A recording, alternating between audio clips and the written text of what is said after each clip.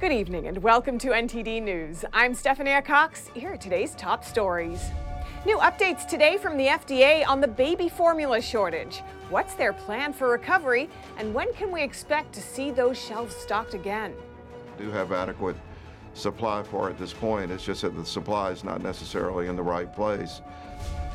President Joe Biden reverses another Trump policy after an urgent request from the Pentagon. What role do schools have in discussing transgender topics with children? One Ohio mom tells us about secret after-school clubs where parents are forbidden to go. And as my daughter left the room that day, her art teacher pulled her aside individually and said, "Remember, you don't have to tell your mom." The latest updates on the supermarket shooting in Buffalo, New York that left 10 people dead. The city's police commissioner says the shooter planned to keep on killing if he had escaped. And Chicago also saw a number of deadly shootings over the weekend. Now, Mayor Lori Lightfoot is tightening the city's curfew for teenagers. To move that curfew back on weekends to 10 p.m.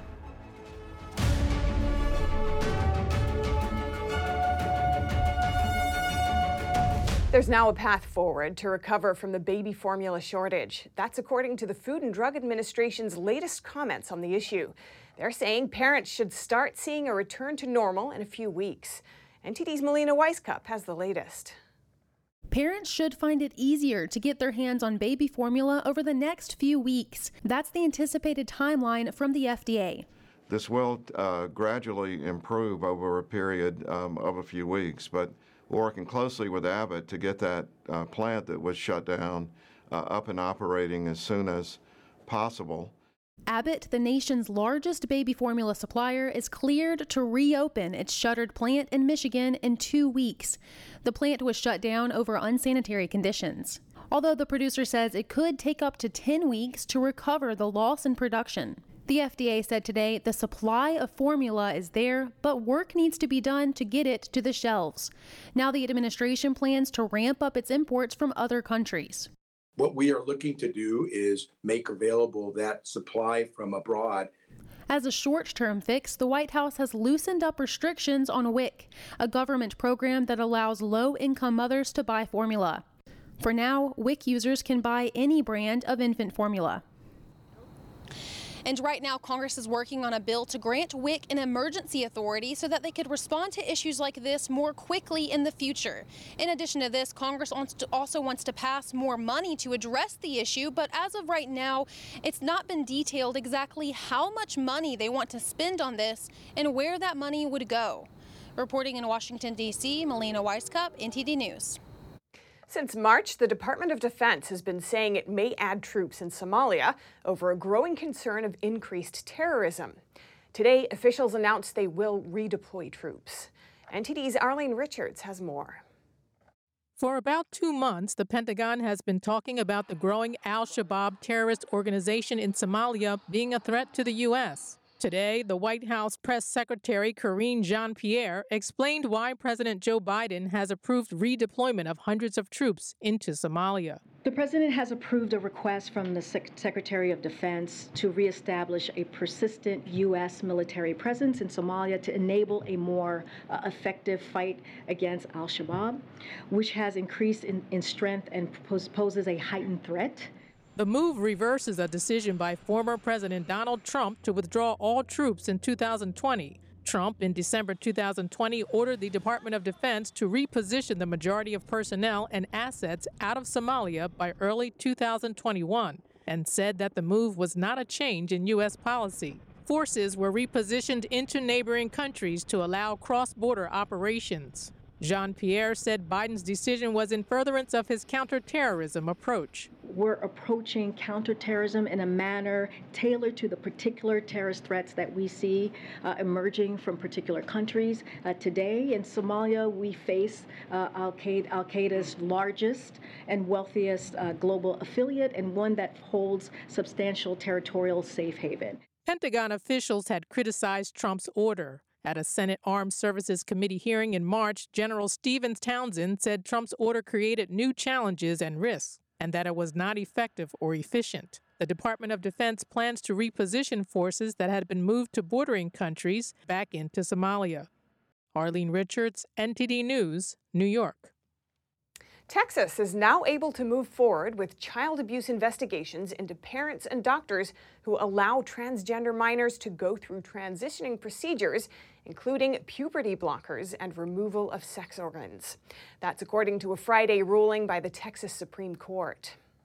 It reversed a lower court's injunction, which temporarily blocked such investigations. These abuse probes are under Texas Governor Greg Abbott's directive to the state's Department of Family and Protective Services, or DFPS. In the same ruling, the state's highest court also halted an ongoing probe into a family who allowed their teenage child to go through transitioning procedures. The court wrote in its opinion that the DFPS does not legally have to follow the governor's order and can hold such investigations based on the agency's own judgment. And how old do you need to be before you can decide that you were born into the wrong body? Who should be having these conversations with minors? And what's the role of the traditional family here?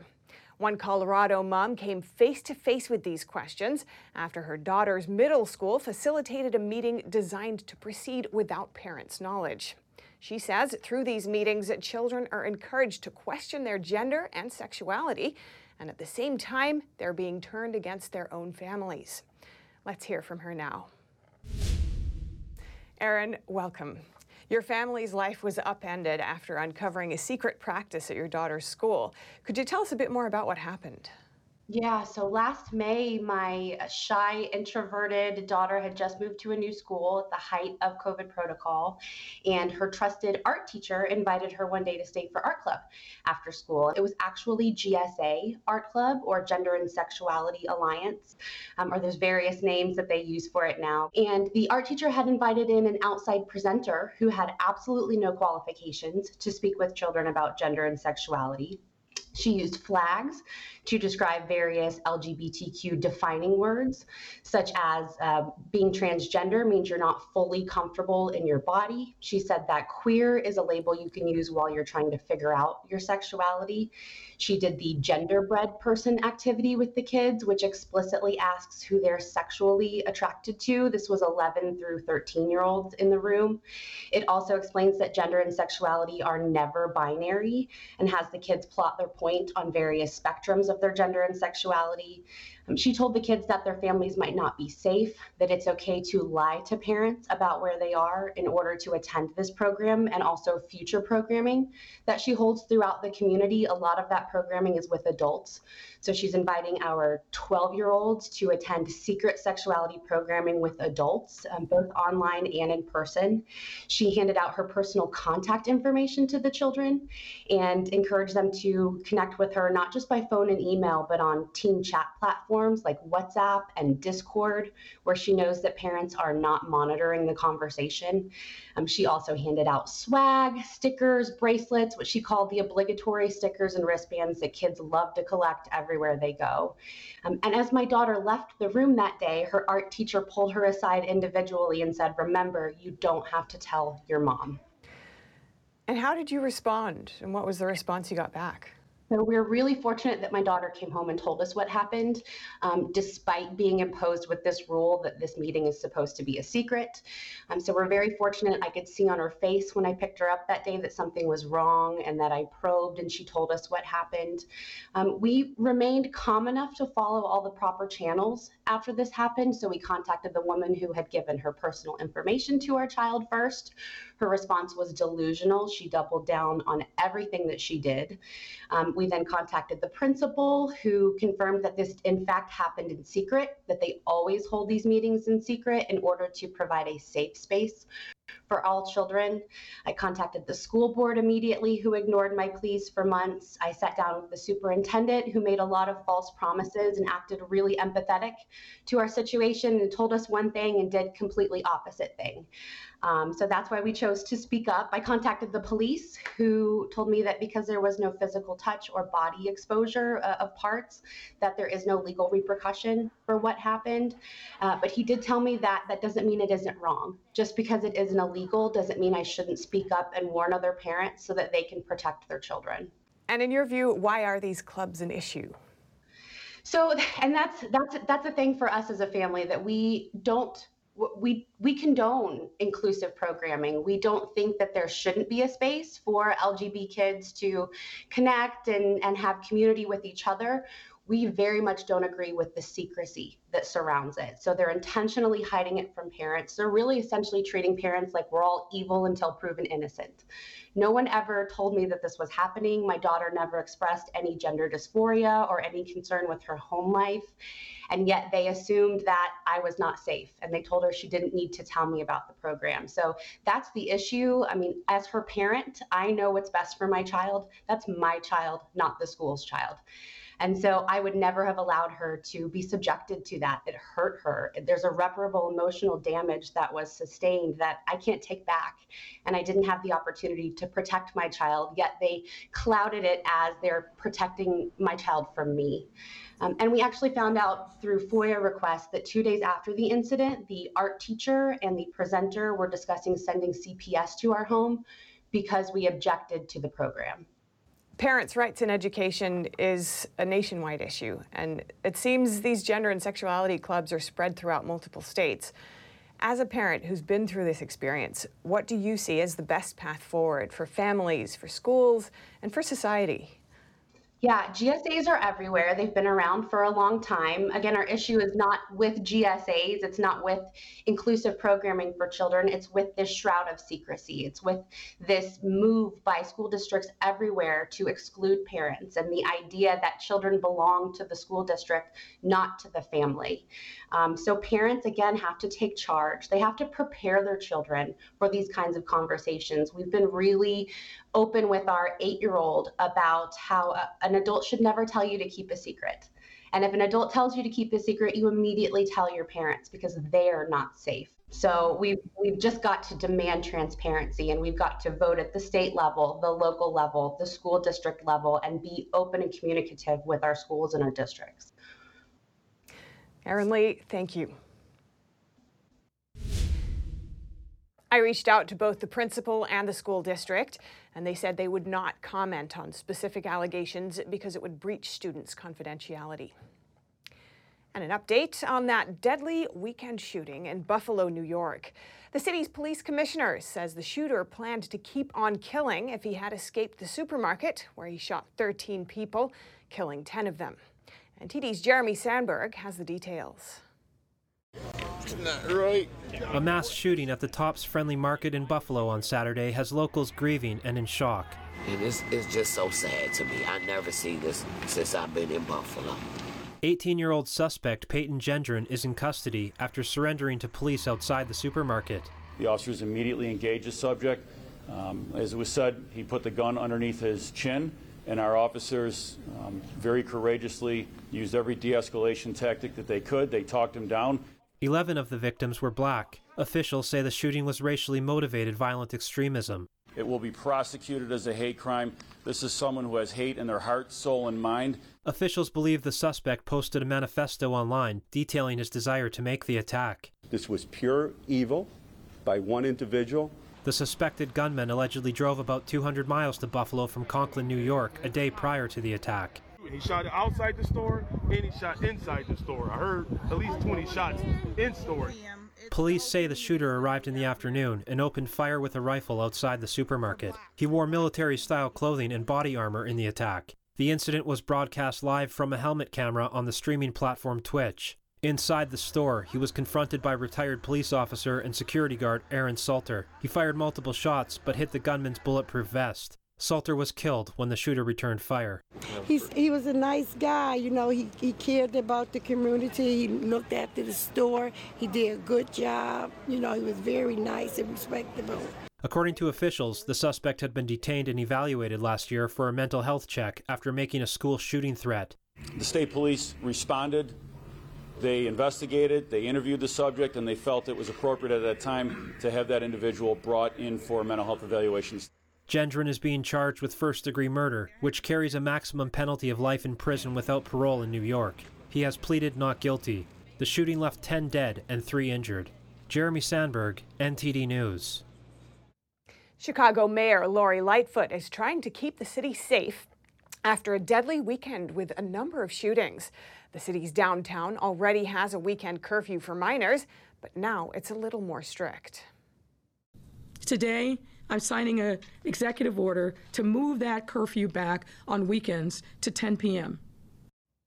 The announcement comes after hundreds of teenagers congregated at Millennium Park in downtown Chicago over the weekend. That's the location of the famous bean sculpture.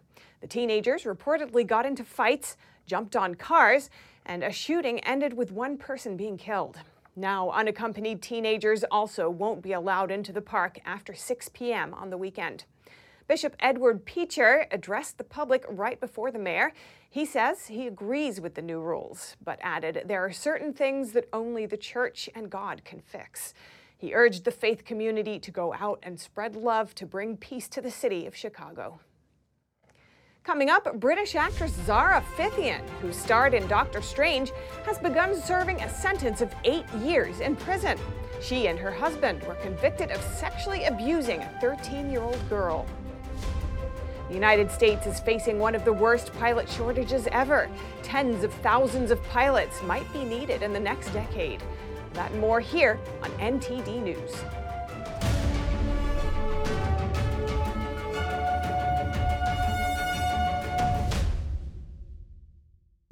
Navigating a world of economic madness, you need to have the right guide. What do today's decisions mean for your tomorrow? We ask why. What's the alternative? Uncover the deeper reasons and the hidden influences, and highlight the real opportunities for profit. At NTD Business, we connect the dots for you. Good evening. Thanks for joining us. NTD Business. I'm Paul Green.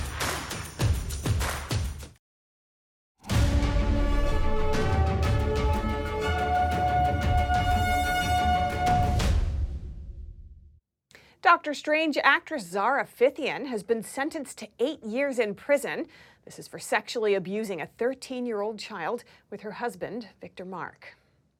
The BBC reports that Fithian and her husband were jointly charged with 14 counts of sexual activity with a child between 2005 and 2008. The couple, who were found guilty by a jury in the UK's Nottingham Crown Court, denied the offences. During their Monday sentencing, the judge said he believed Mark was the driving force behind the abuse. But he also emphasized that these factors do not excuse what Fithian did or the choices that she made. The actress's husband was also found guilty on 4 counts of indecent assault against another victim. The abuse allegedly began when the girl was 16 years old. Johnny Depp's defamation trial against ex-wife Amber Heard resumed today after an extended break. Heard picked up her testimony and for the first time faced cross-examination by Depp's legal team. NTD's Grace Coulter has the story. Actor Amber Heard testified under cross-examination Monday. Heard's ex-husband, actor Johnny Depp, is suing her for defamation. This is over a 2018 op-ed she wrote, alleging she was a victim of domestic abuse. Depp's legal team pressed Heard on the lack of hard evidence to back up several claims she made during her testimony that Depp abused her. So there's no medical records reflecting any injuries to your face after he hit you several times? I did not need to go to the doctor at the time. Despite hitting you several times that you lost count with rings on his fingers? That's correct. Heard was pressed on the lack of medical records to back up her claims, as well as the lack of photos showing injuries caused by the alleged abuse. And there's no injuries to your face in this picture, are there? Not that this picture shows. Depp's attorney also asked Heard about her testimony, in which she said that in March 2013, Depp hit her while wearing a lot of rings and said it felt like her lip was going through her teeth and got blood on the wall. You didn't show any pictures to this jury after describing that alleged incident, that your lip went into your teeth. You don't remember that, right? You didn't show any pictures to this jury after describing that incident, right? I don't believe I've seen that picture admitted. That picture doesn't exist. Cross-examination will continue on Tuesday. Grace Coulter, NTD News. A pilot shortage is hurting the airline industry, and it doesn't look like it's going to end anytime soon. Tens of thousands of pilots might be needed over the next decade. NTD's Faye Quarter has the details. The United States is being confronted with one of the worst pilot shortages in its history. Fewer pilots means higher prices for plane tickets, affecting the consumer. But why are we seeing this shortage right now? According to an expert, the problem has been building up for years now. The aviation industry has been booming since the 80s, but fewer pilots have been getting hired. One reason is far fewer Air Force pilots switched to commercial after their service. Well, the Air Force has gotten a lot smaller after the end of the Cold War, and we just haven't had a military that large to provide that ready pool of pilots in quite some time. So the problem was slowly growing, but it accelerated drastically in recent months. During the shutdown, global air travel dropped about 90% as a result of COVID, and many of those pilots went and found employment elsewhere. Now that we're seeing air travel recover, the airlines are struggling to recruit those pilots back. He says many pilots switched to cargo planes, which were still operating normally during the lockdowns. So airlines now have to hire them back. Whether they come back might depend on financial incentives, but not only. The surety or how comfortable they are that they're going to have long-term employment. But getting out of this shortage might take time. Noletti says, according to industry data, over 60,000 pilots might be needed over the next 10 years. Faye Corder, NTD News. A group of lawmakers is sending a letter to the National Labor Relations Board, or NLRB, about the case of a fired Amazon worker. The NLRB is trying to force Amazon to reinstate the fired worker, but the lawmakers worry that the board is being biased. Here are the details. Amazon fired Gerald Bryson from one of its warehouses in April 2020 after he protested working conditions during the pandemic. The National Labor Relations Board in March of this year filed a court petition requiring Amazon to reinstate Bryson. The board argues that Amazon violated his rights under the National Labor Relations Act. In a letter to the NLRB, Republican Senators Richard Burr and Mike Braun and 2 House members argue that Amazon was justified in firing Bryson. They point out that the board ignored how Bryson was hurling obscenities at a female coworker through a loudspeaker at the protest.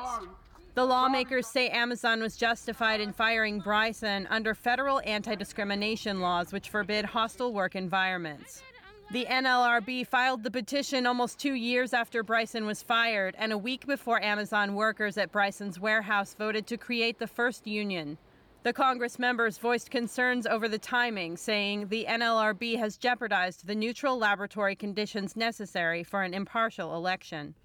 The lawmakers point to how President Biden has said at the National Building Trades Union, "Amazon, here we come." They are concerned that the NLRB will be employed as a weapon of intimidation to impose unionization. Reporting by Allison Lee, NTD News. The IRS is under fire for destroying 30 million tax documents in March of last year. That's according to the agency's watchdog. The reason?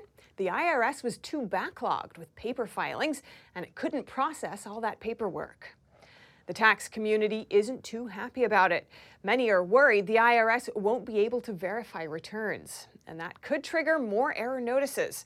But the agency says, don't worry, it won't affect taxpayers. It said 99% of the documents were already processed.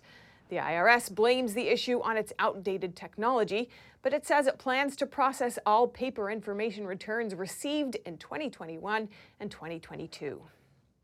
Usually, when the stock market isn't looking too hot, people put their money in other things, such as bonds or gold or crypto. But with those underperforming too, investors are staying put or holding cash. NTD's Sean Marshall explores.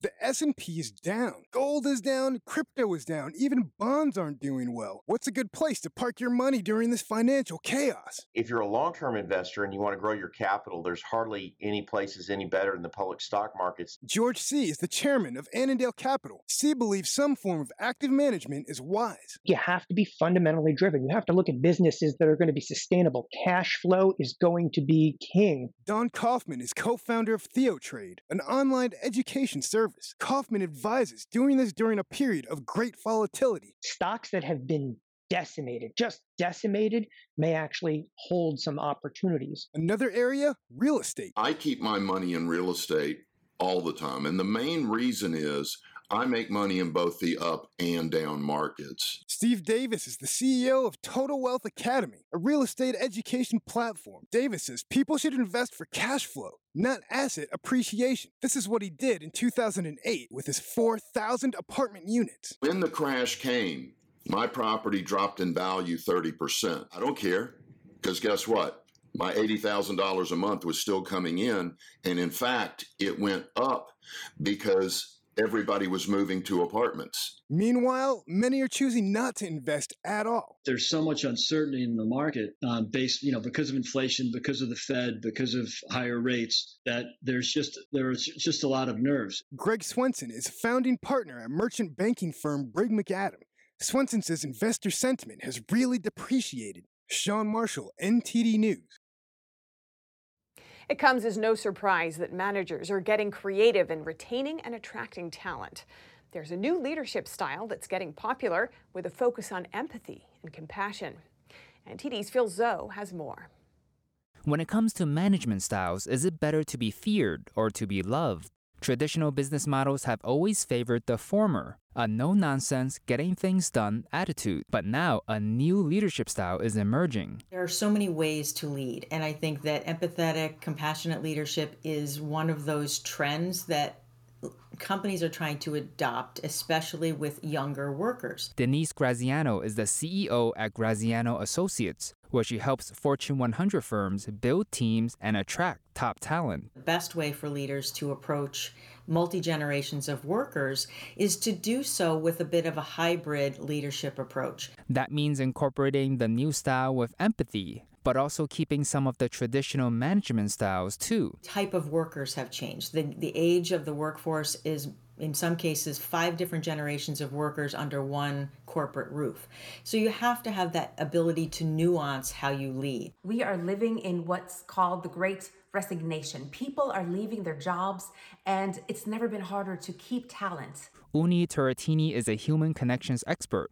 She says this new leadership style is necessary. Culture of connection and belonging, where people feel that they have a sense of community at work and they're actually really happy to go to work. You get more productive people. You get people who are less sick and who are also more willing to help and contribute and to really give their best at every single moment. As of March, there are over 11 million job openings across the U.S. Phil Zoe, NTD News. Traditional Japanese food, music, dress, and more. A part of Manhattan dived into the culture of the Far Eastern nation this weekend. NTD's Arian Pazdar was on the scene and brings us the highlights.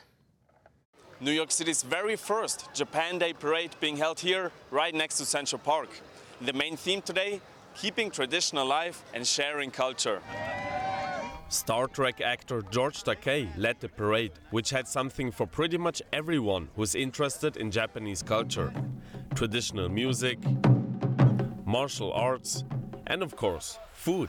The parade's host told me they have a few things they're trying to showcase. The techniques of martial arts or dance, or just the tradition of respect and paying honor to our ancestors. Respecting the elderly is important in Japanese culture, and the country even has a day for it, which translates to Respect the Aged Day. Another thing that's very big in Japan, baseball. It was brought to Japan from the US exactly 150 years ago. And I was told people liked it right away. Back then, every Japanese people loved baseball. So the most major sport in Japan would be baseball. Nowadays. And the sport apparently connects cultures to this day. When we try to understand America, we start from baseball. Also 150 years ago, the friendship between New York City and Japan started, which was celebrated at the parade. One fan traveled all the way from North Carolina to the Big Apple for the parade. Had my birthday here in New York and see the parade. After the parade, there was a street fair, which had Japanese barbecue, ramen noodles, and sweet treats. Now that's the end of the parade, but the festivities do go on with music, food, and much more. Arian Pazdar, NTD News, New York. Coming up, certain California counties are planning to install cameras along major freeways. The governor is citing safety reasons after a spate of shootings have left several Californians dead, including a sheriff's deputy and a baby boy. And the NBA's defending champions are out, but not without an otherworldly performance by Giannis Antetokounmpo. And TD's Dave Martin breaks down his feat. That and much more coming up.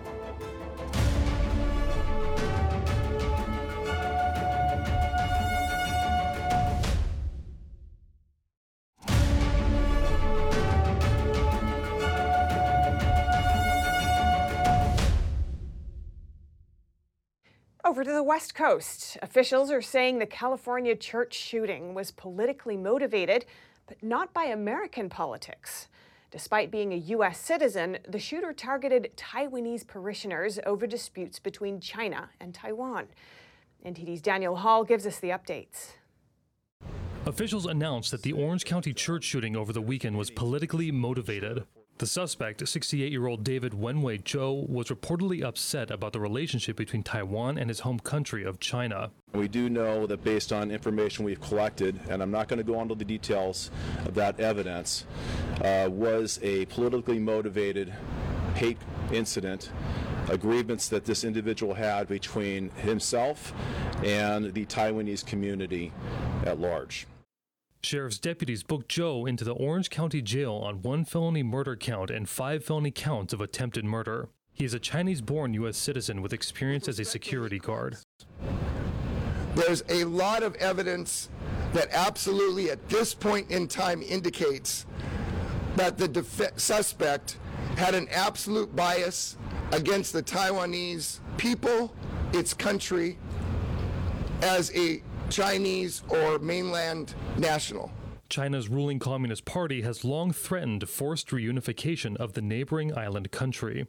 Taiwan's democratically elected party has steered the nation further towards independence. As for Zhou, he is being held on a $1 million bond. The suspect is eligible for life without the possibility of parole or death. The reason I was there is because at some point in time down the road, I will have to determine as a district attorney whether or not we will be seeking death. The shooting occurred at 1:25 p.m. at the Geneva Presbyterian Church following a Taiwanese service. Zhou killed 52-year-old Dr. John Chung while he fought with the shooter. 5 others were injured. Without the actions of Dr. Cheng, it is no doubt that there will be numerous additional victims in this crime. Parishioners subdued Zhou after he sealed the doors with superglue and chains. They hogtied Zhou with an extension cord until law enforcement officers arrived to arrest him. Their actions potentially saved the lives of 40 other individuals. California's governor announced a list of new projects for the state's $300 billion spending blueprint. One of those is the installation of security cameras on state freeways. NTD's Eileen Ang gives us a look at where these cameras are going up. Governor Gavin Newsom is planning to add closed-circuit television cameras to freeways.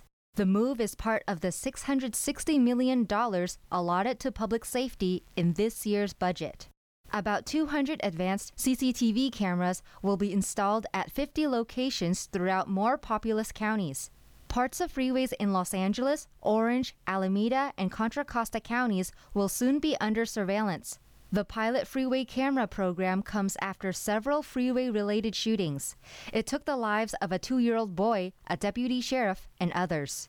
In a statement, the Alameda County Sheriff said he is very thankful to the governor for keeping communities safe. He believes that the cameras will help deter violent crime on the highways and will be a useful tool to solve these very difficult cases should they occur. And now for your sports news, here's NTD's Dave Martin with today's top stories. Thank you, Steph. Chris Paul says he's not retiring. He made the announcement last night just minutes after the Suns were blown out at home by the Mavericks in a shocking Game 7 display. Phoenix had the league's best record, yet trailed by an unfathomable score of 57-27 at halftime. Paul, who turned 37 during the series, didn't hit his first shot until the third quarter when the game was already out of reach. Considered maybe the greatest point guard of all time, his resume still lacks an NBA title. Yesterday's other Game 7 saw the Celtics run away in the second half against the defending champion Bucks. The three-point shooting was a huge difference as Boston hit 22 of 55 threes, while Milwaukee hit just 4 of 33. Giannis Antetokounmpo was a star of the series, though, becoming the first player ever to amass 200 points, 100 rebounds, and 50 assists in a playoff round. Yet he ran out of gas at the end. The two-time MVP hit just 4 of 15 shots after halftime as the Celtics ran away with the game. The NHL has now finished their opening round after a pair of Game 7 thrillers yesterday. The Rangers beat the Penguins in sudden death overtime to complete a 3-1 comeback. Sidney Crosby was back on the ice after missing Game 6 with an injury, but it was Rangers winger Artemi Panarin who scored the overtime winner at Madison Square Garden. Meanwhile, Calgary needed overtime to get past Dallas. Stars goalie Jake Ottinger had a remarkable 64 saves, but he needed at least one more as Flames winger Johnny Gaudreau got one past him in overtime to send the Flames into the second round. Those second round matchups are now set as Calgary will face Edmonton, Colorado gets St. Louis, Florida takes on Tampa Bay, and Carolina will battle the New York Rangers. In other hockey news, the Islanders hired Lane Lambert as their new head coach. He replaces Barry Trotz. Lambert was previously his assistant. The 57-year-old played 6 seasons in the NHL before getting into coaching. This is his first head coach position in the league. The PGA Championship starts this week at Southern Hills Country Club, and none other than Tiger Woods will be there. Woods, who previously committed to the British Open after making the cut at the Masters, told Golfweek that he's gotten stronger since then. Woods shot an opening round 71 at Augusta National, which features plenty of hills to walk, before eventually bowing out with a pair of 78s. Woods has won the PGA Championship 4 times, last in 2007 when it was also played at Southern Hills. One player who won't be there is last year's champion Phil Mickelson. Mickelson became the oldest ever to win a major when he won at Kiawah Island just 12 months ago at age 50. But he found himself in some controversy when he made comments regarding the Saudi-backed LIV Golf Tour and the country's record on human rights. Mickelson says the comments were off the record and shared out of context. That's all for sports today. Back to you, Steph. Thanks, Dave. And coming up, China's economic woes are fueling concerns of a global recession. Car sales in Shanghai fell 100% last month. 0 cars were sold. And McDonald's exiting Russia after 3 decades over the conflict in Ukraine. It's selling its Russian business. That and much more coming up on NTD News.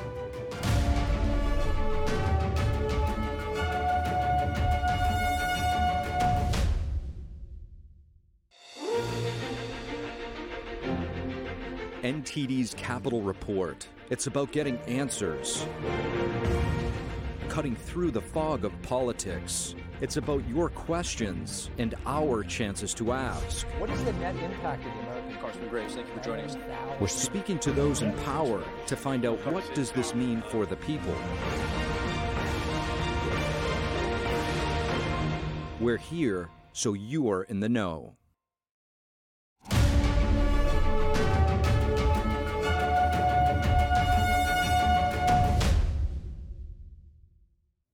China's lockdowns aren't going away, it seems, and it's taking a serious toll on the economy. Shanghai reported a stunning 100% drop in car sales in April. Shanghai's Automobile Association says not a single car was sold last month. Almost all dealerships in the city were closed. This figure is a stark contrast to April 2021, where over 26,000 were sold. NTD's Don Ma has more. A 100% drop in car sales in Shanghai is the zero-COVID policy's latest impact on China's economy. This policy led to the closure of factories, it slowed down economic activity, and it disrupted supply chains. A number of news outlets are now reporting on concerns whether China's economic downturn will cause a global recession. Ethan Yang, political scientist and economic analyst at the American Institute for Economic Research, says that the worries may be slightly exaggerated. In the sense that I don't really see China playing as much as a role as most people might be worried about. I don't think that a recession in China and only China would create a global recession. Yang says China is just one piece of the puzzle. Other factors like rising interest rates in the US and the conflict in Europe should also be considered when talking about a global recession. So what people are worried about is not just China's economy, but they're also looking at Europe and the US for what's basically a perfect storm of rising interest rates in the US and a war in Europe. And so I think most people are worried about that. Those three things, China, Europe, and the US, both having independent problems, could cause a global recession. But on the other hand, it would be a different story if China expands its lockdowns from Shanghai to the entire country. If China does this, it could single-handedly cause a global recession. If they apply the zero COVID strategy for months on end, and it continues to spread not just in Shanghai and Xi'an, but to other parts of the country, then you might be having what might be a catastrophic meltdown in the Chinese economy, and that might push the world into a recession. The key word here, though, is might.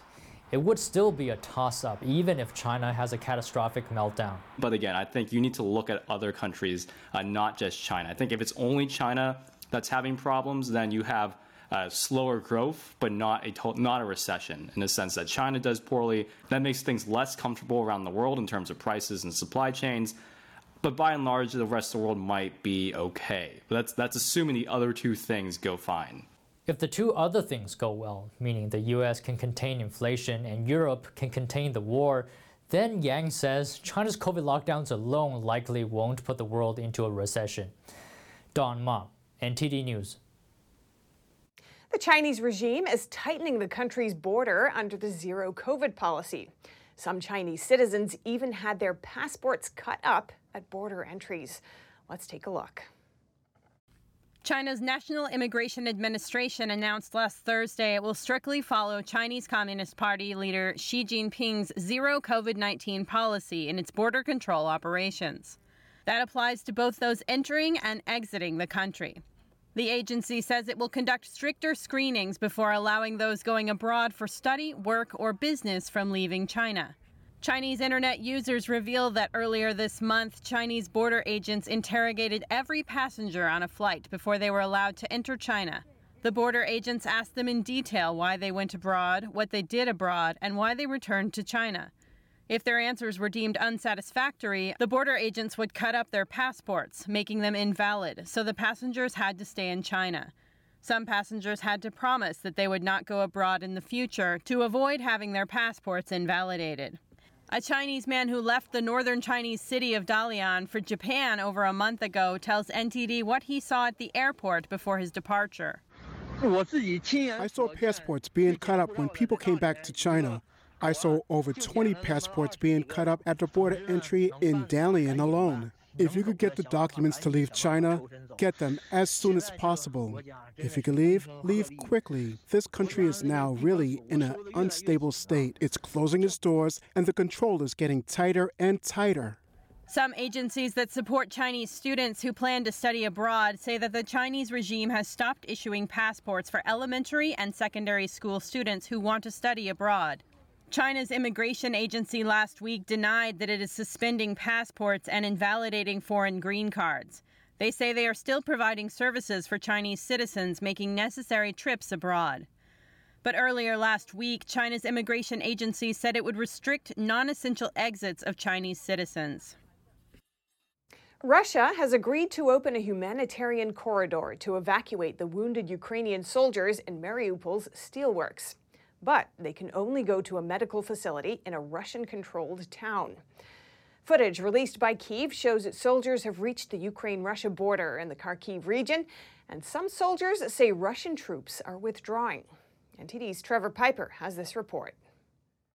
Russia said on Monday that it had agreed to evacuate wounded Ukrainian soldiers from the bunkers below the besieged Azovstal steelworks in Mariupol. The Russian Defense Ministry said in a statement that a humanitarian corridor has been opened for the soldiers to be taken to a medical facility in the Russian-controlled town of Novoazovsk. The Ukrainian Ministry of Defense on Sunday released a video it said showed its soldiers gathering near a blue and yellow boundary marker near the Ukraine-Russia border in the Kharkiv region. The footage showed men in military uniform gathered near a blue and yellow boundary marker and making various celebratory hand gestures as a man said they had reached the border. British military intelligence said Russia's offensive in the Donbass region has lost momentum and fallen significantly behind schedule, and Russia has now likely suffered losses of 1/3 of the ground combat forces it committed in February. The Kharkiv counter-offensive has been Ukraine's most successful since it expelled Russian troops from the north of the country and the area around the capital Kiev at the end of March. Ukrainian soldiers who retook a village in fierce fighting in early May said Russian troops are withdrawing across the border. After a decisive artillery attack, the Russians left really quickly. They did not have time to loot much. We saw it what we think were their headquarters TV sets and other stuff. A lot of positions were abandoned, flak jackets and helmets laying around. Yet the soldiers are not ready to celebrate the victory. Russian soldiers are just 2 kilometers away. Every day we see them flying in. Every day they make attempts of counter-offensive, but we stand our ground. A small village north of Ukraine's capital, Kiev, played an important role early in the war. Ukrainian forces opened a dam in Demidov, causing the Irpin River to flood the village and thousands of acres around. The intentional flooding of the village turns out to be a game-changing move, stalling a Russian attack on the capital. A villager said it was good for them to get flooded rather than be occupied by the Russians or become the front line. Kiev would have defended itself, so all the shells would land here. The other side would have fired in the opposite direction, and we would have become the front line. Some 2 months later, people in the village were still dealing with the aftermath of the flooding, using inflatable boats to move around and planting whatever dry swaths of land were left with flowers and vegetables. Trevor Piper, NTD News. No more Happy Meals in Moscow. McDonald's is selling its business in Russia, saying in a statement that due to the war in Ukraine, having its franchise there is, quote, no longer tenable, nor is it consistent with McDonald's values. The burger giant made its debut in Russia more than 3 decades ago, but temporarily shut down hundreds of its locations following the unprovoked invasion of Ukraine.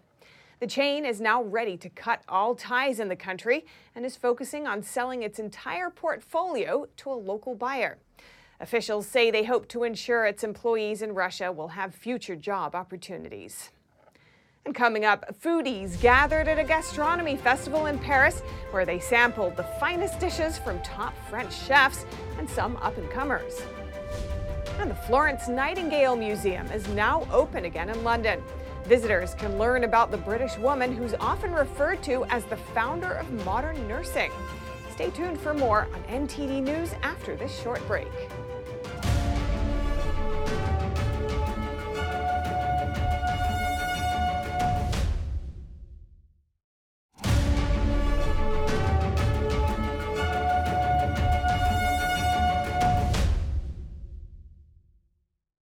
In Paris, a food festival welcomed gastronomy professionals and gourmets to taste creations by award-winning chefs and artisan food producers. NTD's France correspondent David Vives takes us on an experience of culinary discovery. Lovely day, lovely day.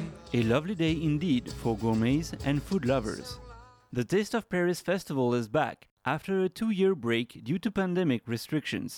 The 4-day festival showcases Michelin-starred chefs, as well as big-name producers and artisans who share samples of their creations with Parisians and tourists. This signature dish brings together a dozen of different ingredients.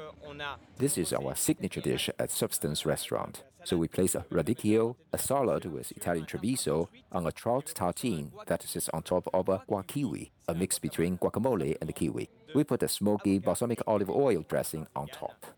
The festival is also an opportunity for visitors to taste some of the exceptional levels of gastronomy served in 5-star Parisian hotels, such as Le Crillon. The hotel team attended with their restaurant chef Boris Campanella and pastry chef Mathieu Carlin. People want to go out, to enjoy themselves, so you can see that everyone is consuming, everyone is smiling, there are very few masks.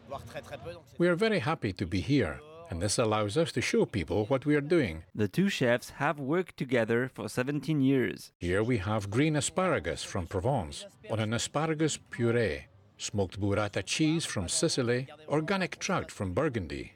And one inevitable stall is a 210-year-old champagne producer. At Champagne de la Maison Laurent Perrier, our goal is to be there for the chefs.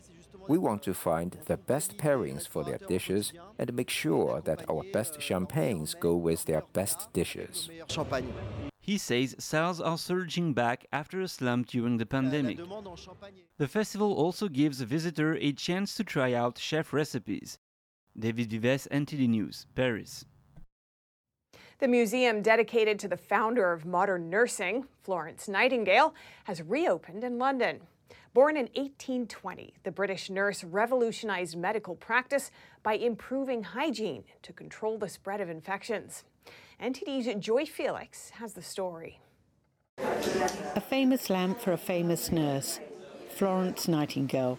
Items owned by Nightingale are on display in the museum located on the grounds of Guy's and St Thomas's Hospital in London. Items like this notebook from the Crimean War contain the details of the nurses' wages. The exhibition first opened in March 2020, just a few days before the country went into lockdown. During its closure, the charity which runs the museum has added more artefacts to the collection.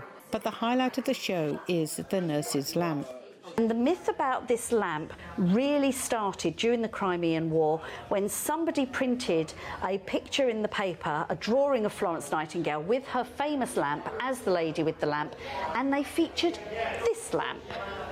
But it is completely wrong. Indeed, the real lamp looks nothing like a genie lamp. This is a Turkish lantern known as a fanus. A fanus. It's brilliant. You can hang it up, you can stand it on a table, you can carry it round. Best bit of all, it concertinas, so you can actually pack it away and put it in your bag for travelling. Perhaps one of the most intriguing items is Athena, Nightingale's pet owl. She rescued her in Athens as an owlet, who then accompanied Nightingale either on her shoulder or in her pocket. The head of the Nightingale Academy is appreciative of Nightingale's legacy, which still lives on. I think as a nurse in today's climate, we are advocates of our patients, and we should speak up, speak out, we should challenge, and we seek, the best for our patients or colleagues or whatever the situation is. But to have the courage to do that, and I think that's what Nightingale did. Closed since the start of the pandemic, the museum dedicated to the founder of modern nursing reopened its doors on May the 12th, Nightingale's birthday. Joy Felix, NTD News. And that's all for today's news. Thanks for tuning in. I'm Stephanie Cox.